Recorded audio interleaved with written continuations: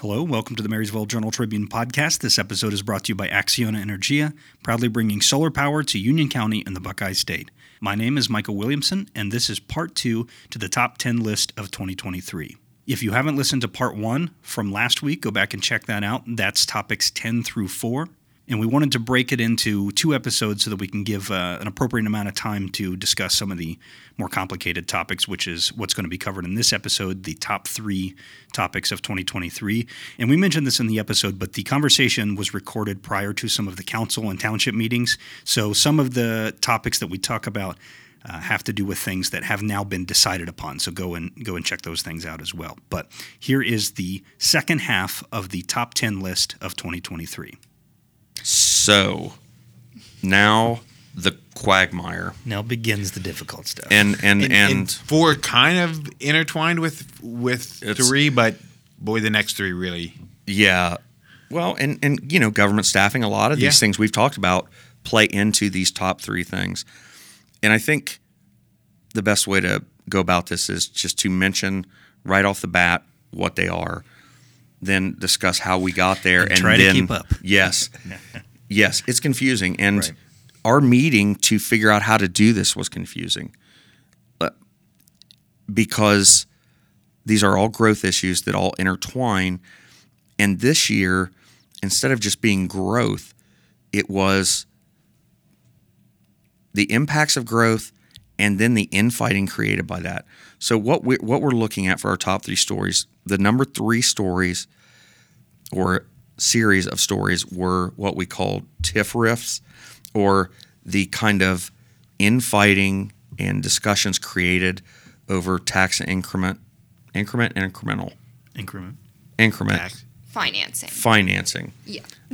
districts, which is something we've beat a drum on in the paper for years. People now are starting to understand that it's a taxing measure enacted by the city, whereby, or any the county can do it too, whereby townships can do it too. Yes, it siphons off money intended for certain entities, voted on by people, but then siphons it off over for infrastructure improvement. That's number 3. Number 2 is voter unrest, and like I said, we'll get into these deeper, but that's the issue of you could throw the school district into it. Right, and in our discussion, we almost did. Yeah, the referendum, the Marysville referendum on the annexation on 245. Voting out 3 council members. 3 incumbent Marysville City Council members getting voted out. The home rule in Jerome Township getting voted down after some contentious meetings too. And then number 1 just being the explosive growth overall. And the thing about this is, each one of if we had wanted to, we could have made this one. That could have been one thing. That all could have been explosive growth and the fallout. Right, because the TIFs are connected to the growth, and the TIFs are connected to the growth. The voter unrest sure is connected to TIFs and the growth. Correct. Yep. And you could argue the growth was only enabled by the TIFs. Right. And things like that. We looked at these things like with Kayleen and Mike covering the county, and Jerome and the county were fighting over essentially who gets their piece of the pie out of tax money, essentially. Yeah.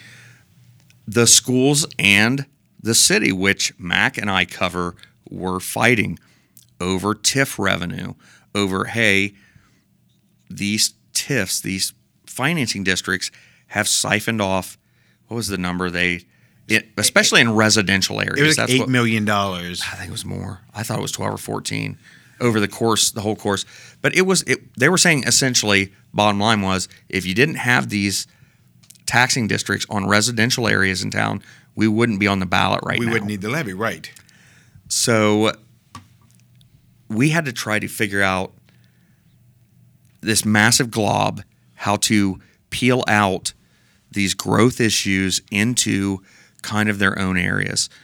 Because while all of these are interconnected in some way, they still stand alone on their own piece of that.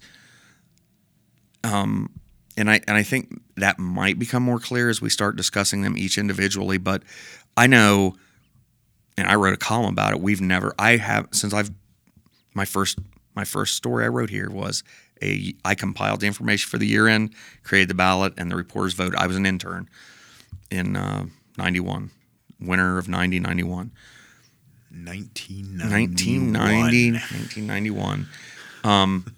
So I've been involved in every one of these since. I've never seen what we had to go through. The whole list was bad, but with these three, like that's what the year was. You know, the year was not just a school levy failing. It was not just staffing. Like it was these growth issues, these sprawl issues from what is coming from Columbus and that growing region and the impact it's had. And the component that came in this year that hasn't been here in the past is our own entities fighting with each other. For years, we've always talked about, other communities, the school district and the city or the county and the townships or whatever the city and the county don't always get along, but we always get along. And when the city of Marysville put in, and along with the county and even Jerome's help, put in utility lines out to Jerome, it was to help control that growth. That was the way to say yay or nay on what came in and control that flow of sprawl. Now the problem is who gets to decide where and what sprawl lands here, and everybody's fighting over it. I would argue that while it is equally about money, but I think there's also an element of control. Obviously, everybody loves money, right? But I think there's also an element of, certainly in Jerome and between Jerome and the county. But are they different? I mean, honestly, are they different? Is control of the area. True. If you look at what the school and city argument, the schools say, well, you're bringing in people, and that brings in students, and you're siphoning off some of our funding mechanism. But the city, well, we have income tax as our funding measure, so every person that comes in, we get more money. I think they control it so that they make more money in the end. And you are correct. There is an element to what hurts the schools helps the city, because Professional Parkway, which is going to help the city, and help the residents, is only made possible because of TIFs, which then hurt the school.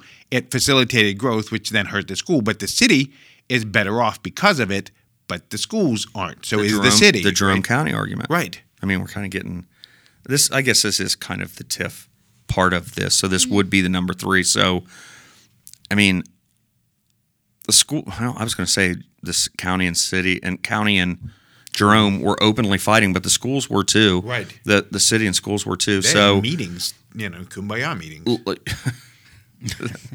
Why don't we start with Jerome? Talk about the issues with Jerome and the county, and then we'll take over and talk about the school side of it a little more. I feel like we're kind of beating that ball all over the table right now, and without being super clear. So we might as well just get into it and talk about these TIF fights that permeated our storylines all year. Yeah, I guess I can start off. I'll talk about it a little bit from Jerome's perspective, just out of total fairness. I cover Jerome Township, so I see much more of their perspective on things and how they perceive the situation to have occurred. And then, Mike, if you want to add in kind of the county's rebuttal to this, or maybe where they didn't see eye to eye. So for almost 2 years, Jerome Township and Union County officials were working together to enter a CETA, or a Cooperative Economic Development Agreement. So, for 2 years, they were working towards shared goals and saying, we're going to develop this area together with the same ultimate goal and shared perspectives. And then in March, these discussions ceased. And for many months, it was kind of unknown what prompted this. A lot of executive sessions, a lot of meetings behind closed doors. It was clear that there was tension between the county and the township, but it wasn't until months and months later that Jerome Township officials kind of said, hey, here's what happened, and here's why we're not at the negotiating table anymore. So Jerome Township officials said that one day after meeting to discuss this CETA, the county implemented a TIF over the existing township TIF. So for taxpayers, it doesn't really make a difference who controls the TIF. That money is still being diverted to a separate fund that is used specifically for infrastructure improvements in that area. So if the county controlled it, it still had to be used in the TIF area in Jerome Township.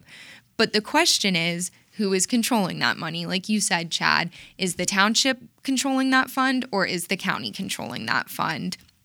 So Jerome Township officials said that after that happened, the county threatened to place a CRA, another abbreviation, or a community reinvestment area abatement over the township TIF area. So that would effectively gut the TIF because businesses there would no longer be generating the tax money that would go into the township's TIF fund. So township officials say the county was like, look, your TIF's ineffective if we do this. You enter the CETA under our terms or we're gutting your TIF. And what was the standing that the county felt they had to do that? Why did they feel they needed to do that?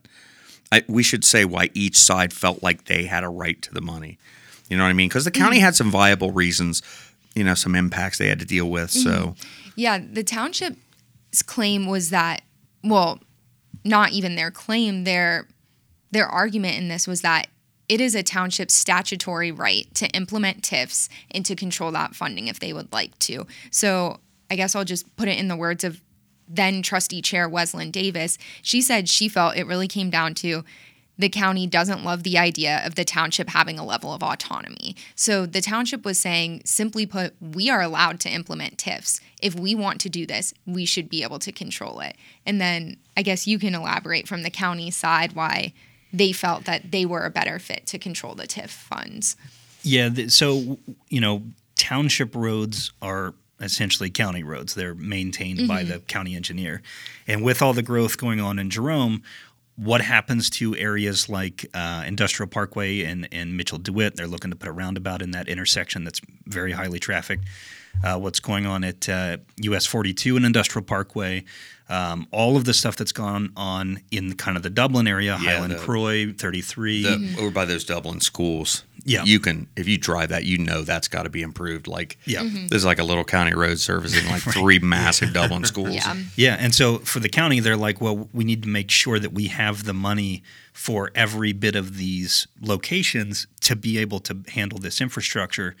And there was a big point of contention that I don't even think we got into in the story where other than maybe kind of mentioning it, which was the summary story. Yeah, in the summary story. Sorry, the county, with all these developments going on, the county kind of said that, in one instance, they referenced the Jerome Grand development, which was apartment complexes and whatnot, and that area was TIF'd, and that money, was supposed to be diverted for infrastructure in that area. We run into this problem a lot where, we talk about residential development, but when it comes to something like an apartment complex, that doesn't count in terms of zoning as residential because it's, a commercial property that has, rent changes hands and so forth. And so what you end up having is this situation where the township uses that money that's TIF'd, even though it's bringing more people and it's bringing students in the school districts and whatever. They're taking that money and giving it to the developer to essentially fix the infrastructure within that development. This is what the county said.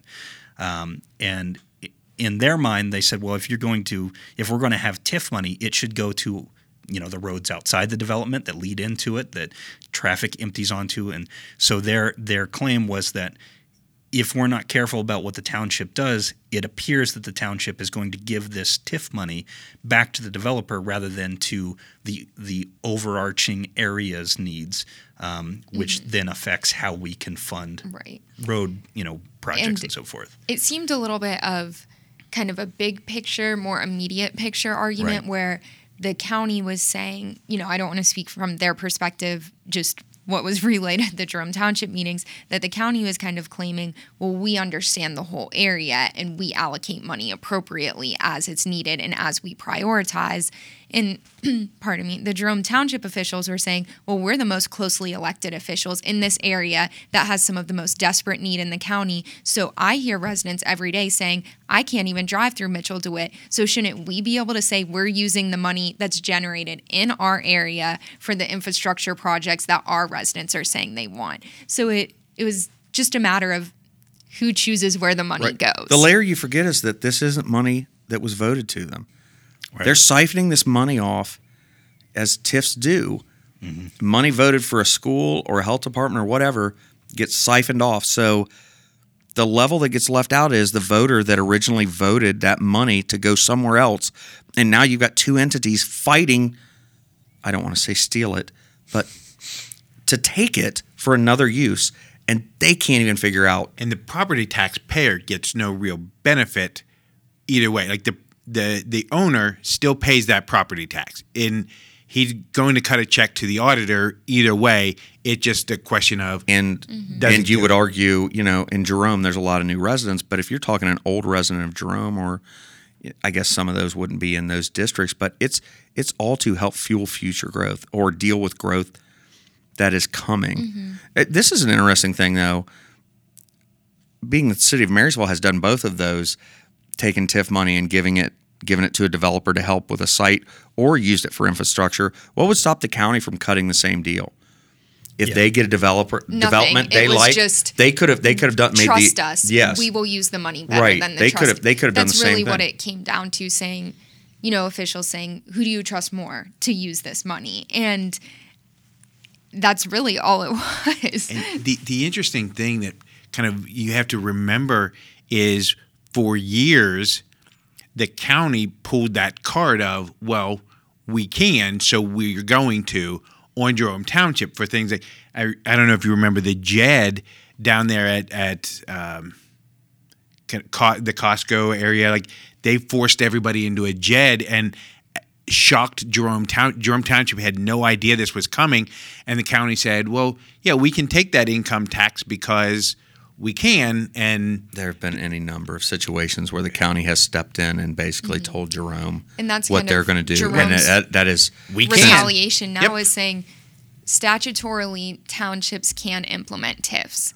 So why are you saying that we can't really be trusted to do that? We learned this move from you because you're the ones for years have said, well, we're allowed to do it, so we're going to. The tricky thing about all of this being that, like, it'd be one thing if it was just kind of like, well, we're getting a new store, but with the explosive growth in the area, but particularly in that area, that little corner of southeastern Union County, kind of the edge of Dublin into Franklin County, there's so much going on in that area and there's so much interest in that area that this might be a little editorializing, but there's a little bit of like people start getting stars in their eyes. And it's kids fighting over an inheritance. Yeah, I don't know. When you get kind of a windfall and you're like, oh, I'm going to get more money than I used to have, but you're like, man, but I could have even more I than that. I would really like a lot more money. Yeah. And it's tough because from covering meetings, you see residents come almost every meeting with any development, regardless of if it's close to Mitchell DeWitt. Residents come and say, how is this going to happen when Mitchell DeWitt is already so bad? And you hear Traffic's that complaint the boogeyman. over and over again. And then you have townships saying, well, the county controls that road. They do the repairs to the road. And then you have the county saying, but the township isn't generating the money that we need to repair that road. So it's a back and forth between, both of them are correct in what the facts that they're sharing, that yes, the county is the one that would maintain and repair or make upgrades to that road. And the county is correct in saying, yes, but it's the township that chooses, not the township that chooses, but it's the township that's generating the money that we would use in this area. Spot, yeah. But then residents are caught in the middle saying, I don't really care who fixes it. I just want to be able to drive through Mitchell DeWitt Road. Right. So it's tough because I do understand both sides feeling as though they could more effectively address the problems at hand. But while they're arguing over who should do it, nothing is being done. And that was one of the township arguments anyway, correct? That, look, we've had traffic needs down here for a long time that you haven't been addressing. Why should we let you take more money to not address, to do what you've been potentially doing? Not right. Right. And so for months and months, this was kind of bubbling up behind closed doors. And then finally in May, the township released a public statement that basically just listed out a bunch of actions they were going to take against the county and actions the county had taken that they opposed, Right. basically making all of this public and saying, we don't like this, we're going to fight back. And one of them was withdrawing from the county's economic development incentive policy, which kind of governs the use of TIFs. So I don't know if maybe that's a good segue into the Because city. what was the date that happened? May 15th, I believe. May 10th or 15th. So I don't know what the date was, but what I do know is that exact same night, unbeknownst to Jerome Township, the Marysville School District did the exact same thing.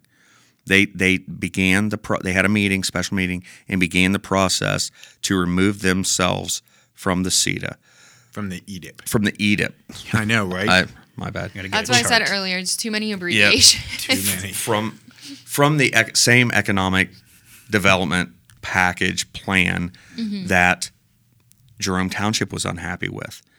And it stems from much the same thing. The TIFs, the use thereof. Now, the school district isn't kind of like Jerome Township in that they can have their own TIF. The school district simply loses. Right. You know, anywhere a TIF goes up, not all of the district money, but a good portion of the district money that they would be getting is siphoned off. They get 30% back. 30% back on some and 40% back on another, depending on when the agreement was signed and what the development looks like. So yeah, I don't know if you want to take some of the area from there, but yeah, that the school district basically said, you know, we're having funding problems.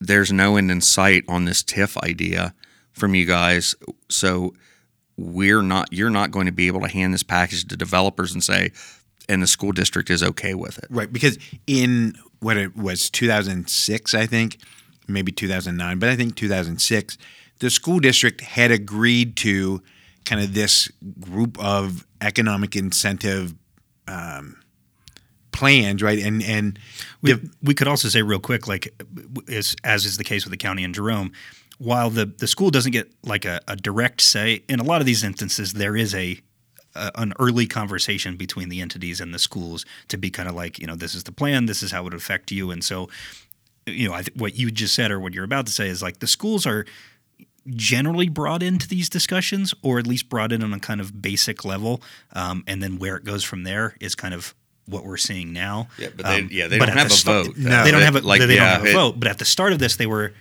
it seemed like, hey, this is the plan.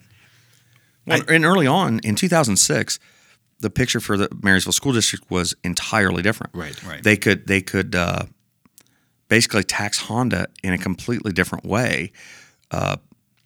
TPP and Scott's. and Scott's, yeah, any business really, like their funding base that they tax these businesses was completely different. It changed. It has been eroded out from under them, kind of. You know, it has taken millions and millions annually out of their budget. Yet this 2006 agreement, I mean, the 2006 agreement, to oversimplify, was a pretty good deal for anybody getting one of those agreements, because the schools were kind of in a good spot financially. Or at least not a bad deal. So they gave a little extra. Right. Yes. And at the time, the county was kind of The city. The city was kind of, I don't want to say hurting, but they needed a financial structure because they knew they were going to have major infrastructure improvements in the future, like a wastewater treatment plant and water plant, which have since been constructed. Right. Not paid off, but constructed. But they couldn't have been built without a funding mechanism in place like this. No, and that agreement siphoned money from the schools to, for a lot of people, it siphoned money from the schools to the wastewater treatment plant to pay for the wastewater treatment plant or for other infrastructure improvements. And they've said the growth in the city would not be possible without these infrastructure improvements, and that's 100% accurate. Without the wastewater treatment plant, Marysville could not have grown. But again, the schools were in a different spot, so they said yes. Over the years, you know, the number of TIFs have increased, and initially there was kind of an expectation that TIFs wouldn't be used for everything. That's right. But it would be used for a project that we really, really wanted. We're willing to bid a little bit more and put a little bit commercial industrial. Right. And always with a specific end goal of having the money to go toward the infrastructure. Right. And somewhere along the line, It wasn't just a general it money went drill. from an incentive to bring in restaurants and shops and businesses that people wanted or could be employed by and help build houses Well, and spec buildings. and spec buildings. You could still argue that those would eventually maybe lead to jobs of some type, but the ones thrown up in residential areas, I think really they directly add students into the district while directly taking money away from them. And again, there is a little bit of a disconnect because apartment complexes, the city has said we're not putting them on residential anymore. We're only put right. We're only that's gonna here again. I will make that is not going away. right. So again, here's what they're doing is The they're city saying considers an apartment a commercial Right. entity because there's a transaction of money in the form of rent. and they're saying, well, we're not putting any on residential. We're only putting on commercial. And for John The Q. school says a shoe store doesn't put students into the district. Right. For John Q. resident, they think, well, commercial doesn't really put people in the school district. Only residential does. If you just speak in those terms. Right. The problem is that an apartment complex is technically commercial, but it also can add a lot of students to the And in the case I mentioned that earlier with the Jerome Grand thing, I think the hundreds for Jerome Grant. Yeah, the superintendent at Dublin City Schools had complained about that because it was something like 230 kids. It was a or lot. 230 additional students. And those estimates are always low. Right. I mean, So it turned into again, the school was, well, you're taking money away from us, I guess. I don't think anybody, at least I have to preface this saying this is the school city issue. The schools I don't think ever had a problem with true commercial TIFs. Right. I don't think so either. TIFs doing what they were kind of designed to is to spur economic growth in an area, but the just the residual impacts of throwing them on. And there was also a little bit of pushback from voters that were living in these developments, portions of Scott Farms, that said Medina Point. we had no idea that our money that we paid for our kids to go. I moved to get my kids in this school district, and now I realize that my voted tax money that was to go to the schools is going somewhere else. Additionally, and there was a bit of resentment there. Additionally, you had residents who say, hey, these people who moved in Medina Point or Scott's Farm are adding to the schools, and I got to pick up the bill for their kids. Because they're paying, but their money isn't going to the school. Right. There was just a lot of this that kind of came to light. Throwing it on residential was such a slipper. And so the district argues, well, those homes couldn't have been built without that. And the schools would argue, well, that's okay. We knew how to fund and educate this many kids. You added more kids and took the funding mechanism out.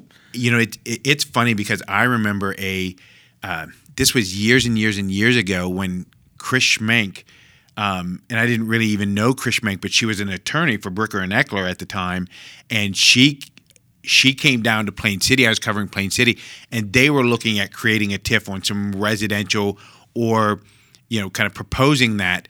And she came in and said, this is a bad idea, and explained why this was a bad idea. And Plain City didn't do it. But Cut to Marysville. Marysville did it. And that also, along those lines, the city of Marysville has also done some things that are kind of what the argument is down in Jerome, in that, like the old Kroger property, a lot of that TIF money was diverted to help clear and clean up that site and make it ready and developable. So, you're not just improving roadways or access or extending water or sewer lines or doing anything like that. You're taking burden You're off. giving somebody an out. Yes, you're taking burden off a developer. So it's not, it's not even helping fix a problem it's creating. It's just helping. It's helping the source of the problem get up and running. Right. And I want to kind of reiterate, for our listeners, I absolutely understand. This is tremendously complicated. Like, It's terrible. It is It's terrible. terrible. It's so hard to It's understand. nothing about, and that's the thing, and that's what really struck me when Kayleen and Mike were talking about the county side, the township side, the county side, the township side, and I'm like, the voters' money is not going where it was intended to go. There are just two entities fighting over who can grab it so that it doesn't get where it was intended to go. It's a little different at the city and schools, but all that to say, the schools want to pull out of the old edict or the old edict. God, I'm telling you, Yeah. And the city's saying, well, we can take your money. You agreed to it. Remember, 15 years ago, you agreed to let us. So you guys should have planned better for us to do this. And the schools are like, we helped you out when we were good and you were upside down. And we had no idea the state was going to do what it did. And now we've got a levy on, and you guys are doing pretty well with cash. How about a little something for the effort there, Llama? Without the conversation, like maybe reference Kayleen. I know you hate those. Again, not to being put in place for a particular purpose, not just a flat money making machine. And that's the other thing is that the schools are saying, well, you needed X amount of money to pay for the water treatment plant, and these TIFs are generating significantly above that. Could you give us at least back what you don't need? And the city was like, no. Well, but we could. Let's say we're not gonna. They started having these big full board meetings with all the council members. They've been having some back and then behind smaller closed. ones and some smaller ones too. Yes, well, remember they had some negotiations kind of not behind closed doors in a bad way, but just to set some things up, and those negotiations fell apart. Right. And then they had some. They brought in a facilitator, two facilitators. And by meeting with the full groups, they had to make them open public meetings, so everything being discussed was on the table. Right. That niced it up a little bit, made it a little bit more polite in that. And also, I think, put the entire message out before the entire groups of both. Right. So that it wasn't a small, a little bit of administration and a couple of members knew exactly what was being said. Everybody was at the table and hearing it and responsible at this point. Right. So in Marysville's case, at least, that did get a little forward movement, and that created what I alluded to in the school district school levy portion of the top 10 list. The city made a concession that for 2 years, if the district can pass a property tax issue, they can capture all of that additional revenue from the residential TIF areas. Yeah, any revenue above and beyond what the city is already collecting. The city would only collect what it's currently collecting. Anything above that would be able to go to the city. It doesn't wipe the TIFs schools. away off of the residential areas, but new money within the next 2 years. Basically, they'll be able to collect the full value of the new levy. TIF. Yes, levy. Of the new levies. Yes, Yeah. excuse me. Now, the commercial TIFs will still be Correct. set in place, which I think is okay because And would have been okay to begin with. yes, the commercial areas don't infuse children into the district. Right. Not directly. I mean, Yeah, they just help increase property values and Not at the taxes, rate. Right. And I get it, but so that people in Adena Point, portions of Scotts Farm, in those areas, there are eight or nine of them. I think there's 9, but yeah. They can know that if they vote for levy, all of their new money they're paying into their taxes will go to the school district and not. But that to the then city. also allows the school district to ask for less money because they're going to get all of it. Because before, if you needed $1 million, you had to ask for $1.3 million because because a third of it's getting siphoned off, so you have to ask for more. At least this way, it makes that millage number look Awful. ungodly. Right. So yeah. this way you at least we know we need this much, so we can ask for exactly that But amount. this is something. This is one situation, boy, and I'm telling you, at the start of the year, or maybe the middle of the year, I wouldn't have thought they'd have even gotten to this resolution by the end. I wouldn't have either. Some of the things that were being said kind of behind closed doors about each other and this, The that, and attitude the other. that kind of they were sharing. Yeah. That being said, I And don't then know. in Jerome, in October, court action was taken. So they entered mediation, formal mediation. So that began in November, I believe. Yeah, I know they 1st. had a meeting on January 2nd. One of the township officials said that was going to be an all-day mediation meeting. I don't know if you call that a meeting, but anyways, I'm not sure what the outcome will be, but I know Jerome Township officials have said the door is still open.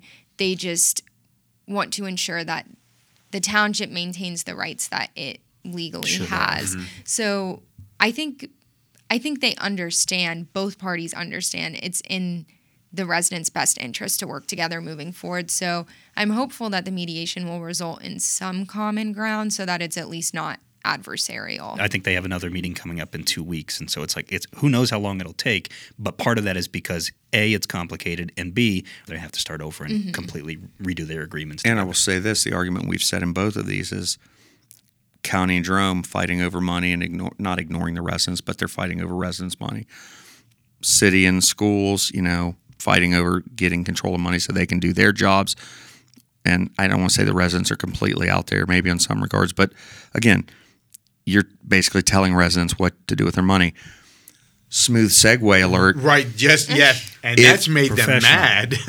As we found out, I was going to say in Jerome and the county, Jerome residents told their officials in no uncertain terms, you need to start playing nice. City residents said play nice and we don't like what you're doing. Right. Number 2 on our list was voter, and you see why these things are so tied together. And as Max said, I apologize if this stuff is confusing. It's confusing for us, and it was confusing to figure out how to tell the story of this county in a top 10 list when so many of these things are smushed together. So number 2 on the list is the voter unrest that surfaced late in the year at the polls. City of Marysville residents smacked city council in the face. Jerome residents smacked their township officials in the face. I'm oversimplifying that, but it's not. It's effectively kind of what it Right. was. It's exactly what happened. Like the voters finally got their say and spoke. So this frustration that our listeners are feeling in hearing us try to explain it and hearing them fight about it manifested itself at the ballot box. And Marysville booted 3 incumbent council members, and the only one that survived was Donald Berger. And Donald Berger's platform was sort of, I'm not with them. Massive anti-growth campaign. Right. I was with you guys. I've been voting against it. I just been outvoted. So vote more people like me on here and we'll get this stopped. And one of the candidates was beaten by a write-in. Yet, which is, again, unheard of. I've never heard of a write-in winning. Certainly not a write-in that was against an incumbent or even, against another candidate that's on the ballot. Right. It just doesn't happen. Sometimes a write-in will win, but nobody was on the ballot. You just had a write-in candidate. This was a write-in candidate who defeated an actual candidate on the ballot who was a sitting incumbent. And now that vote at least went to a recount, and it was close. But the other ones weren't really even close. The voters said, we don't want all this growth. We're tired of the growth, and get off council. And at the same time that they voted, and they were also the other 2 that were voted off by large margins. They were kind of old school Marysville people. Yeah, Deb Grote had been on council for a long time, and Alan Seymour, while he hadn't been on council for terribly long, he'd been on, I think, for 2 terms, but he's been around. He's been on planning commission. He's been on any number of boards. He's been involved in guiding the direction of this city for decades, and I think was a really great council member. I mean, he was thoughtful. He was, considerate. He saw both sides of things, and he would have finished 3rd in a 3-horse race for council. But there's no other way to read that. There's no other way to read those tea leaves than the residents overwhelmingly said, we don't like the direction the city's going. And in case you didn't get the message from that, simultaneously, they overturned a council decision to annex and rezone 265 acres out on 245 that was going to be the Stillwater development that would have, opened up 635 homes in that area, but also would have added millions of dollars in infrastructure improvement as well as some kind of outlots. And they had offered up a pretty nice sweetener package to the far better than a lot of the things that have passed in recent years. And the city had kind of planned for growth in that spot by, they had oversized water lines, oversized kind of all the infrastructure that they're in charge of out to that. I heard that what's funny is I heard that very argument about, can you imagine if that would have passed and dumped all that traffic right there by Kroger, off of 245 and just dumped that right there? I went, yeah, they were going to give like $3 million to fix that exchange, right? Well, that's beside the point. Oh. Yeah, no, that they were at least cognizant that they were creating a problem and trying to help with it. And city council had, to their credit, the developer had come out and said, yeah, we want to develop there. And city council said, no, unless you pony up a bucket load of money to help improve the infrastructure out there. And the developer did. So, the city was getting everything that it theoretically wanted, except that what the residents wanted was nothing. And what that should tell you, and some people wanted to say, well, it must be on that side of town, because that side of town kind of connects into the older Marysville area, not necessarily Green Pastures, but 6th, 7th, 8th Street, kind of the more mature neighborhoods. I don't think that's what it is. I think it's everywhere. I don't think it matters what side of town things go on to now. I think all of this, it's all interconnected. I think all the TIF fighting with the schools. Yep. I think all the growth, all the traffic problems, all the bridges that are closed, all the roundabouts being installed. I think everything that is changing all at once so fast, people feel like it is out of control and they are just going to start hitting the stop button. I don't think it matters. It's not going to be judged development by development. No, Right. It feels. I know this is a strange analogy, but I know with my kids there are times when none of them individually are being loud or obnoxious, but everybody needs to shut up. But everybody, yes, I get to a point where listen, all of you go to your rooms. I've had enough. Right. Well, Dad, I don't care. I don't want to hear what the next words out of your mouth are. You go to your room. And they weren't the problem. None of them individually were the problem. All of them collectively were the problem. And so now everybody's going to their room. And that's what it feels like the voters said is all of this development and the streets being closed and the Go to your room. And the traffic, yes. And they told city council, get out of the house. Get out the house and go play. Yes, go to the park and play or something, but you got to go. You got to go away. All that with is- 3 fresh kids. Yes. Let's start over and see if this works. Right. I mean, that's what it felt like and the when I'm at that spot, I cannot be reasoned with. My kids can't tell me, well, this, or this. I don't want to hear it. And I think that's, well, we were going to bring $6 million for infrastructure improvements. I don't care. No. Well, this. I don't care. No. Go to your room. And that's what it feels like they were at. And could there be a worse time if you're a city official for that sentiment to be around with 2 of the projects on the horizon?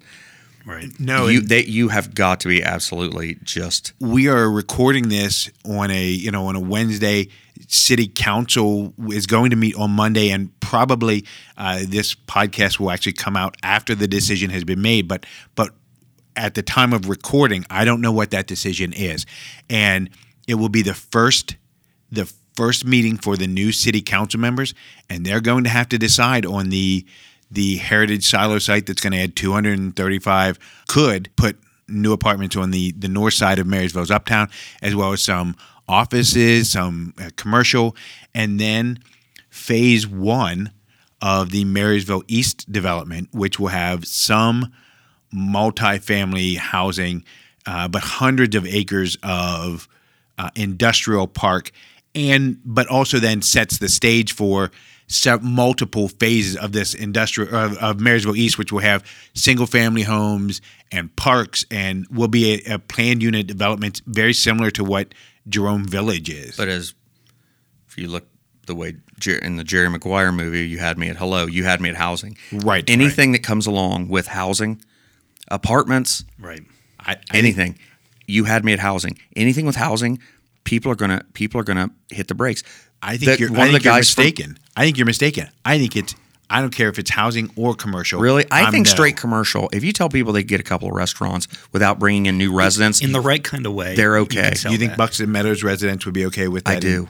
If you're going to tell me that was all commercial, If you brought them a Texas Roadhouse, Right. if that was a steakhouse and shopping opportunities and no houses, no new residents, I think that's the key to it. Well, I keep using this analogy of you ask for a drink and you get shot in the face with a fire hose, right? and I think that's what you're talking about, which is like if you're like, hey, we're proposing this great thing, there's going to be one little restaurant right in the middle of this field, and everything else is going to stay the same. I think people would be like, cool, I got a restaurant over by me, but they never do that. Right. It's always 6,000 acres and with that's 400 businesses that's and 10,000 houses. This whole message problem we talk about with everything, like.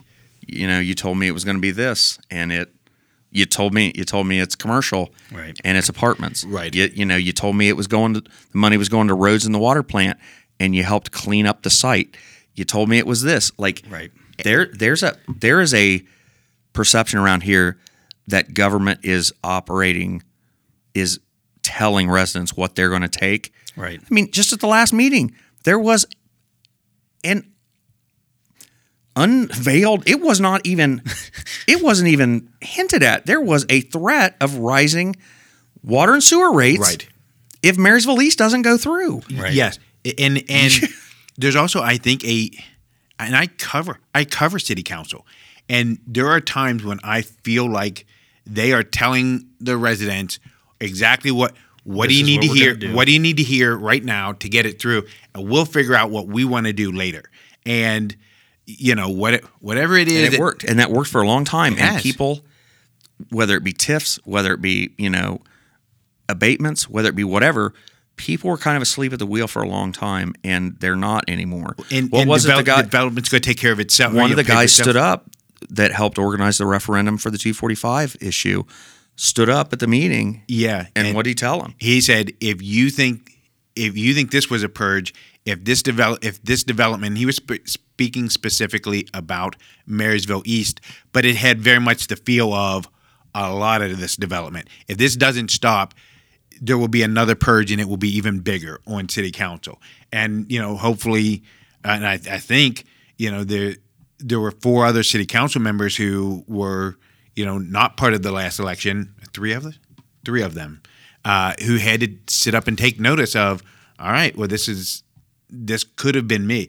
If this had happened on a different election cycle, they would have been out too. So I think they had to take notice of this is going to happen if something doesn't happen. So, and again, the problem is that while they have this perception, the developer that's proposing the Marysville East development also helped develop the Jerome Village, and which was a very thoughtful, well done project.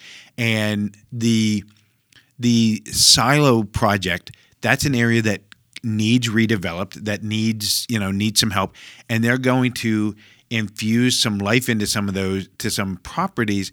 These are maybe some projects that, if they had happened 5 years ago, would have gone through and people would have appreciated. Been exciting. It would have been new. Yes, but right now I think there's a level of, you're telling me this, you're telling me it's a good project, but I don't trust you.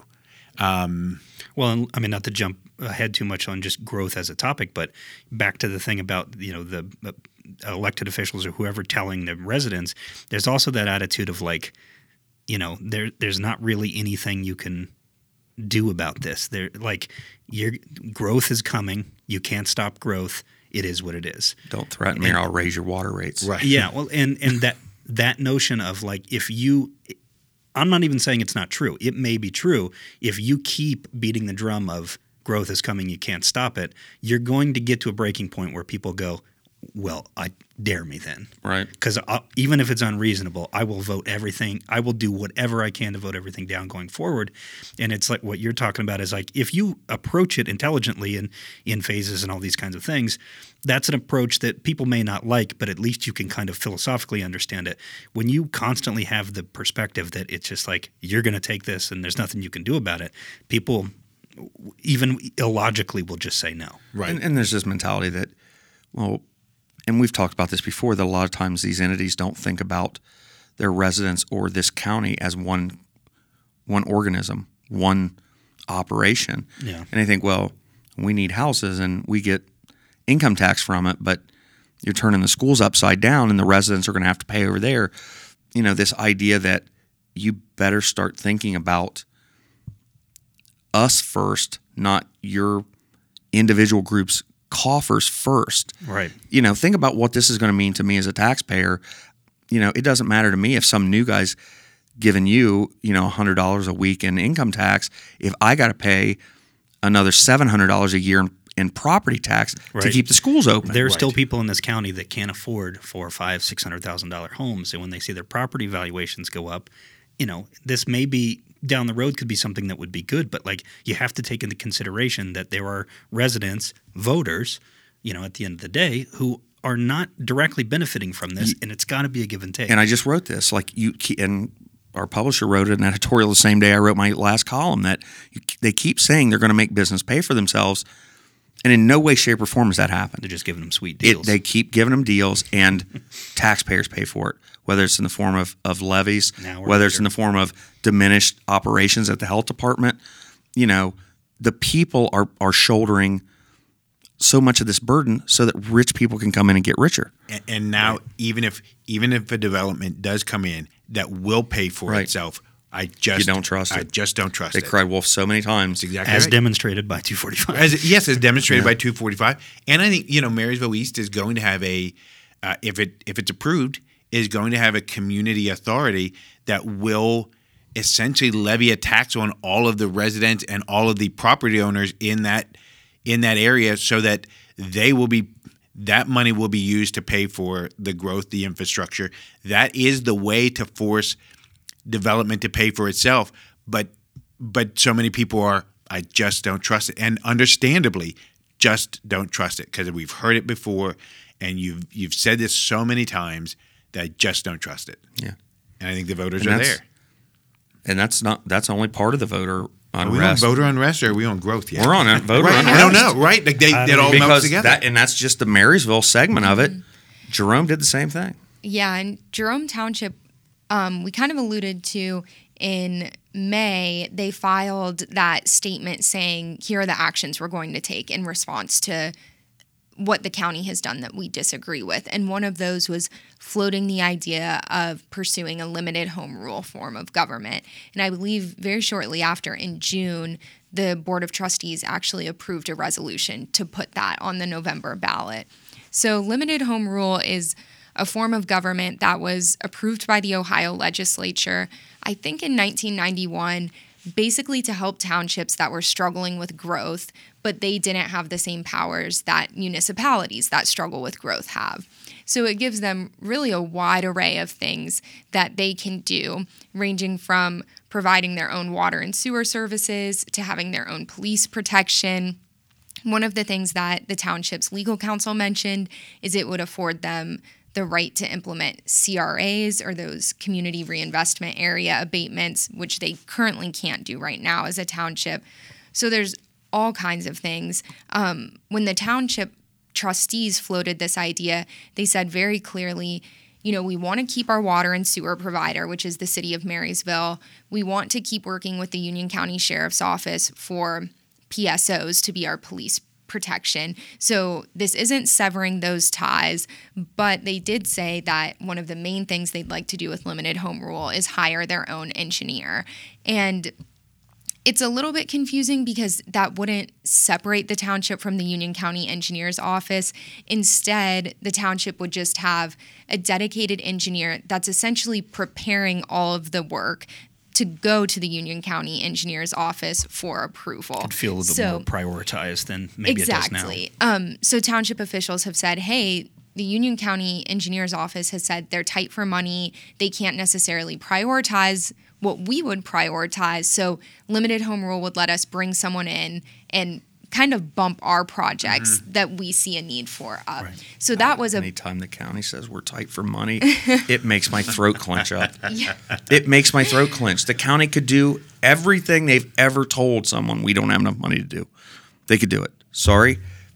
When I hear that, it makes me, want to swallow the microphone. So that's a separate point. But yes, so that was one of the big things that the township trustees pushed with limited home rule, kind of saying, hey, this is a way for us to address those infrastructure needs that we hear from residents so frequently. Another thing that trustee chair Weslin Davis said is it would give them more control over tax incentives that were used in the area. So like I mentioned, those CRAs or they have said that they didn't necessarily think so many of the companies that come to the township should get the level of tax abatement or tax incentive that they receive. So limited home rule would empower the trustees to have a little bit Not a crazy thought. more control over that. So that's how they presented limited home rule to the residents in the area. But when they began hosting open house meetings for residents to share their comments or ask questions, they were met with a lot of pushback, and a number of residents said that they saw it as a measure to move farther away from Union County. The trustees said repeatedly that they did not view this as, I believe Megan Sloat said, an isolationist move. They just saw it as a way to address the needs that they had heard from the residents. So residents perhaps saw it a little bit differently than the trustees said they perceived it as, but ultimately almost 74% of voters voted against limited home rule. So it was defeated pretty soundly. I got to be honest, when you first brought that, when that idea first came up and they said they were going to do it, I thought that was exactly what the people in Jerome Township were looking for.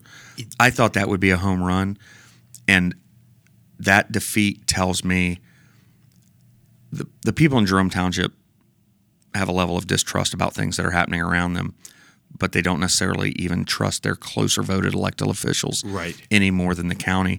I thought that would go differently. I thought until they started having the public meetings and they got all the pushback, I thought they would want their trustees. There was maybe some misinformation floating. I know there were signs in Jerome Township that said limited home rule equals higher taxes, which some people were saying if they're hiring a county engineer, that means they're going to heighten our taxes, which really they said they would use, funny enough, TIF money to hire the township engineer. So I think there was maybe some misunderstanding, maybe not intentional misinformation, but I do think overwhelmingly it was that you guys aren't going to move away from the county and just operate on your own.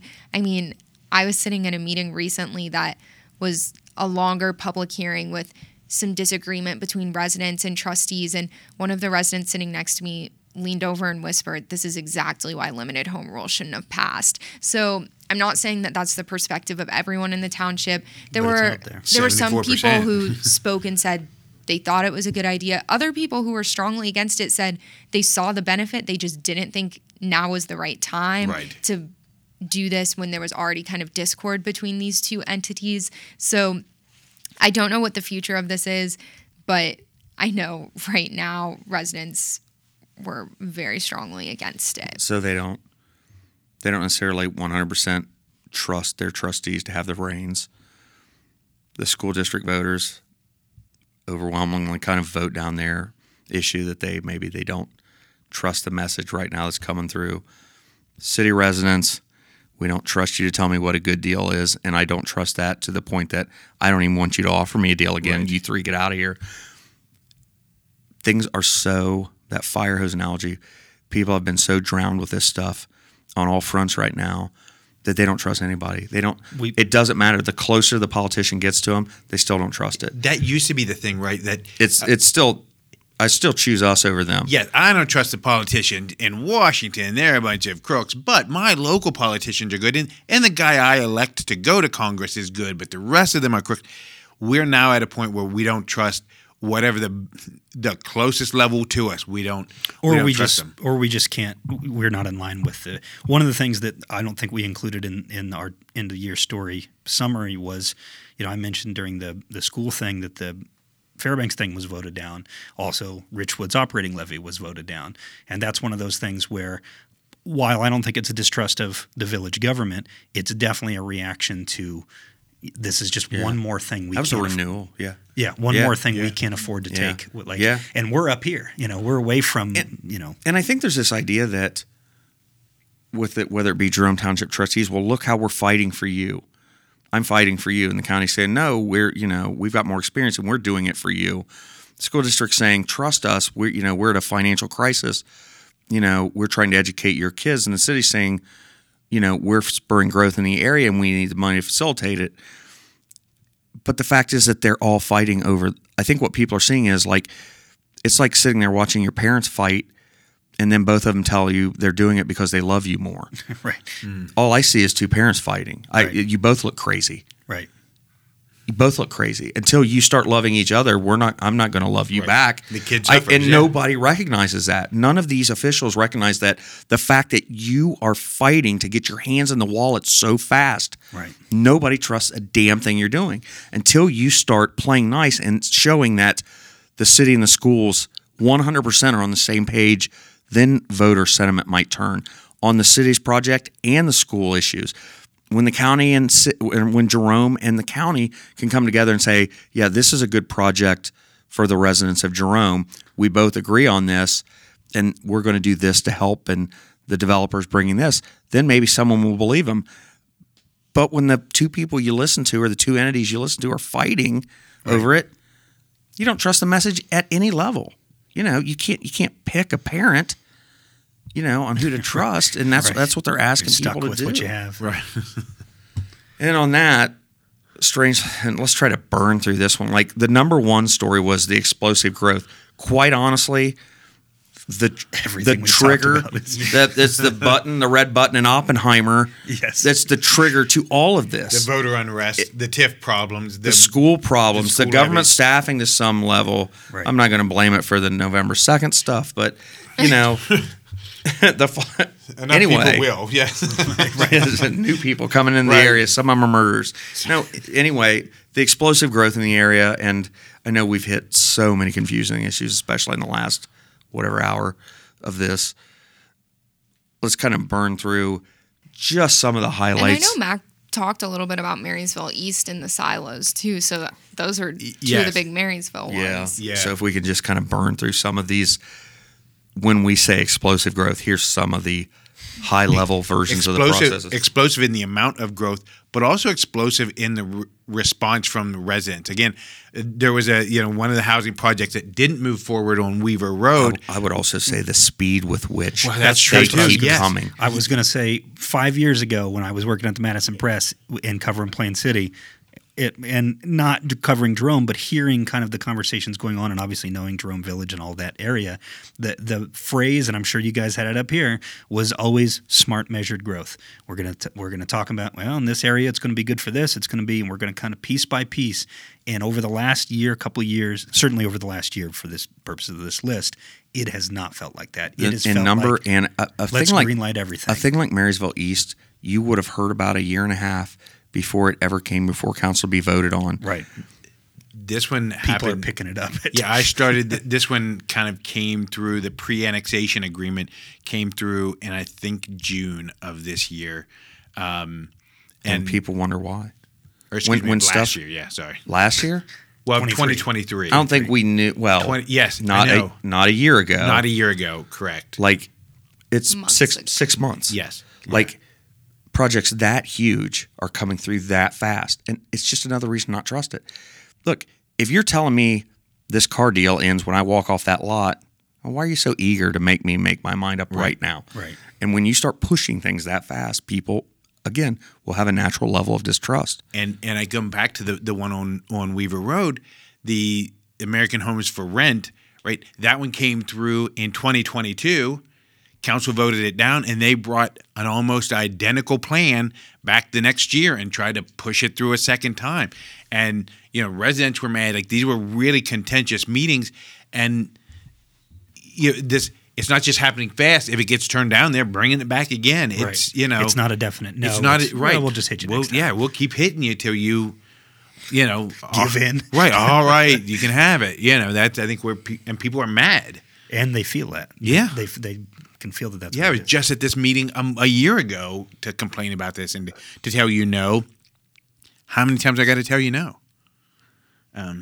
So some of the top level development issues facing the city. Yes, obviously the Marysville East on the city's east side. Total would be about 810 acres. The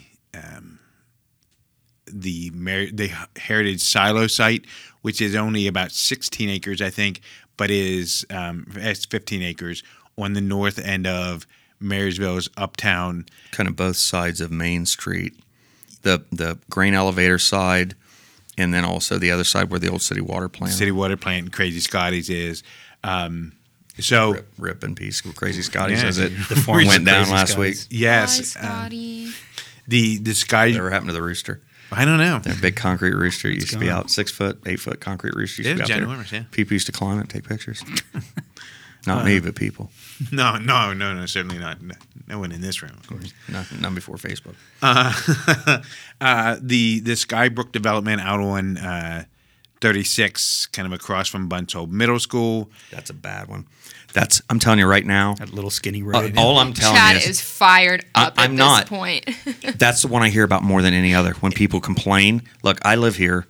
When people complain about one, and it didn't, It's it went through the huge. process, but Kind people of. felt like it snuck through, and they didn't really realize what and where it was going to be. It had been voted no once before, and then it came through. And people just look at that directly across from the two entrances and exits for that school, Right. And people start thinking about what school and traffic right there is going to look Unless like. they're going to make Route 4 75 lanes Right, across. and the size of it, really- and people know what it's like getting in and out of the school now, and then they think about that. Man, I'm telling you that right there, It'll be a when they roundabout. broke ground on that one, I know the Route 245 was already pushed back against that, was already happening, but that one going up across from Bunsold is going to be the marker, the headstone for what they used to kill everything else, because Right. people don't like the look of it and felt like, even though it went through the channels, that they didn't know. Right. You also have the Marysville Plaza, the Vision development that's going to be, the housing development. What used to be, the old Kroger Plaza is now demolished and is, I think they're going to start building here soon hundreds of apartments in that area. Lots of commercial opportunities. Yes, I mean, Yes. Commercial only. Yes. No people. yes, Wink, commercial wink. only, but hundreds of people. So Boy, hundreds of landlords. Yes. So those are kind of some of the big, as well as kind of continuing development on. We got other parcels out there by across the road from Mill Valley and Cooks Point in that area. Yeah, that's going to develop. What's that called? Amrine Wood. Doesn't matter. Yeah, it just doesn't. tell them where Right, it there's is. the problem is There's it too many doesn't- names. Right. Up I there. cannot. You do this to me in here. Tell me about stories, and I'm like, you got to tell me the crossroads, man. I can't keep the name straight anymore. Yeah, the apartments or the homes across from Mill Valley on the other side, as well as kind of the apartments out on across from Benny's. Those are continuing to go up, and there's going to be a lot of those. Those are finishing out the ones out on 31 in There's front of. one on Coleman's Crossing across Oh, from yeah? Meyer. Yep. They're getting that site ready now. Yes. So Like, seriously. they're just everywhere. Right. And that's just Marysville. That's That's Marysville. And one Eventually- steakhouse. One steakhouse. 4 more steakhouses, We need please. more steakhouses. Yes, but if If you you- go before, if you wanna if you bring go in- before 4, you can get a steak for $9. If you want to bring in any kind of residential, it's got to have a Promise a steakhouse steakhouse. attached to it. Right, I don't or care what. I Raising don't care if Cane's. it's tumbleweeds. You could Chick-fil-A, yeah. substitute in any number of chicken establishments. Well, as long as it's not over $10. Bare minimum. But yes, they must have a $10 steak option. Yep. And a good early bird special. Development other places. Yeah, then in the more southern portion of the county, a lot of the discussion in council in Plain City kind of revolved around the future of the uptown, and that's an ongoing discussion as to whether the design review board will remain in place or if some changes will be made so that historic buildings changes to them will be approved administratively or kind of go through committees. Or how that will happen. So that's an ongoing discussion. But while a lot of council discussion revolved around uptown, there was still tons of growth throughout the village. some larger existing residential developments, new phases were approved and are coming through. So for Darby Station, Madison Meadows, kind of those big name residential developments that people know about. But then a number of new developments also. One of the larger ones is called Marin Reserve. That will be 451 units on Lafayette Plain City Road. And that's actually by the same developers as the people who have done the apartments across from Benny's. So it'll have that same sort of look. And this is an age-targeted community, so it's intended to be for... Who deals with all those people? They keep getting the same developers. Do they deal with the same, development person here?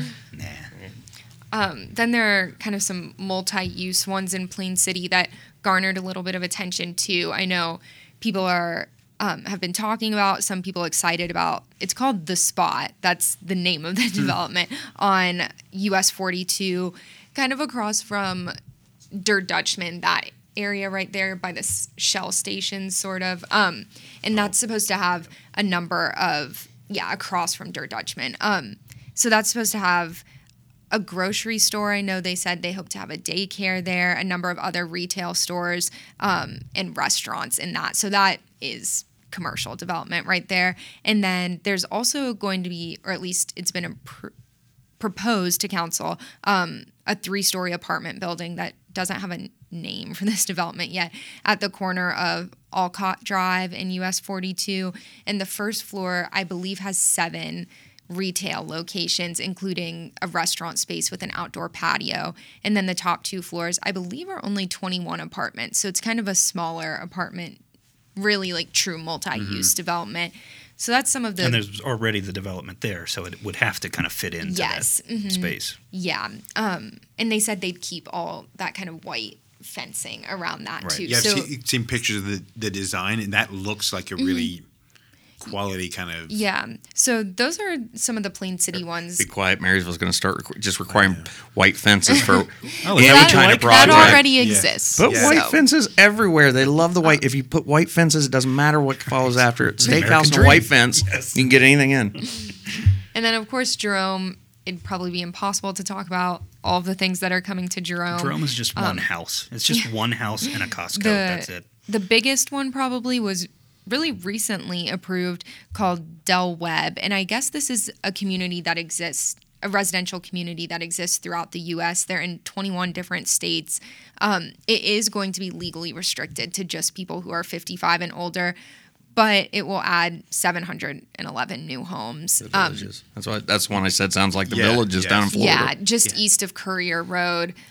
There's also the Courtyards at Ryan Parkway, which is, interestingly, another age-restricted community, and that will be 94 homes on Ryan Parkway. There have been some other commercial or other development in Jerome that's garnered a lot of attention. I know people had strong opinions about Racetrack. Some people call it a truck stop. Some people say it's just a gas station. It's kind of that like truck stop Sheets vibes, where it has like food that you can get inside. They considered a white picket fence. And that's at the corner of and a steak 42. They might have a steak sandwich there. I'm not sure. But that's at the corner of 42 and 33. Also different from that, but Station 211, Jerome Township Fire Department's second fire station, opened this year. And that's more the Jerome Village area of town. So over by the new Kroger as well. Yes, new Kroger is coming right there. And then currently Jerome Township officials are considering the fate of a second innovation district that would kind of streamline commercial development on almost 1,300 acres between Industrial Parkway and 33. So that corridor right there. So there's a ton, as per usual, in Jerome. I keep thinking, Dublin schools are positioned for growth. They've been dealing with it for years. And Jonathan Alder even has dealt with some of this, and Marysville, obviously, whatever.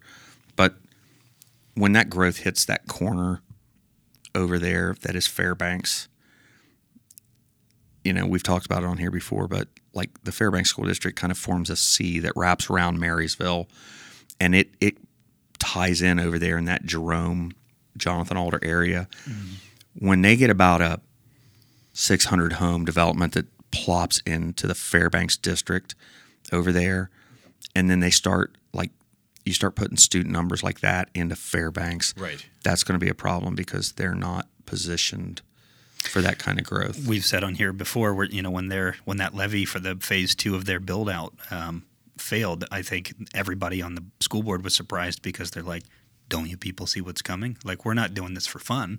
We're doing this as a preparing ahead." But yeah, but the bulk of that district, the bulk of that district doesn't see this. Consider that area. Yeah, yeah.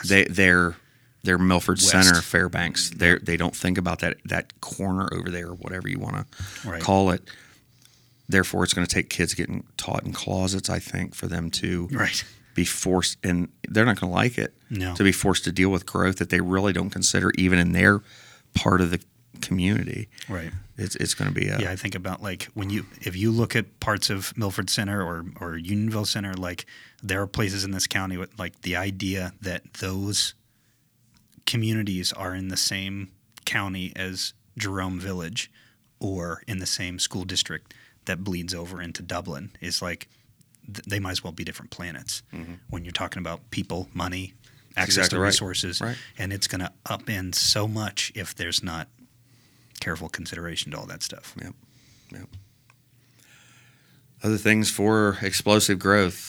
Again, my only concern with explosive growth was just how much is happening. Like, I was terrified I was going to forget, a huge housing development. It can't be comprehensive. Right, it can't be comprehensive. So I want to put that out there that I'm sure there's stuff we missed. I'm sure of it, the more talked about things. Or, yeah. There's smaller ones as well. There's probably a bigger one or two that I'm just not even thinking of because there's just so many of them that they all kind of run together in my head at some point. So I think Jerome's will continue next year.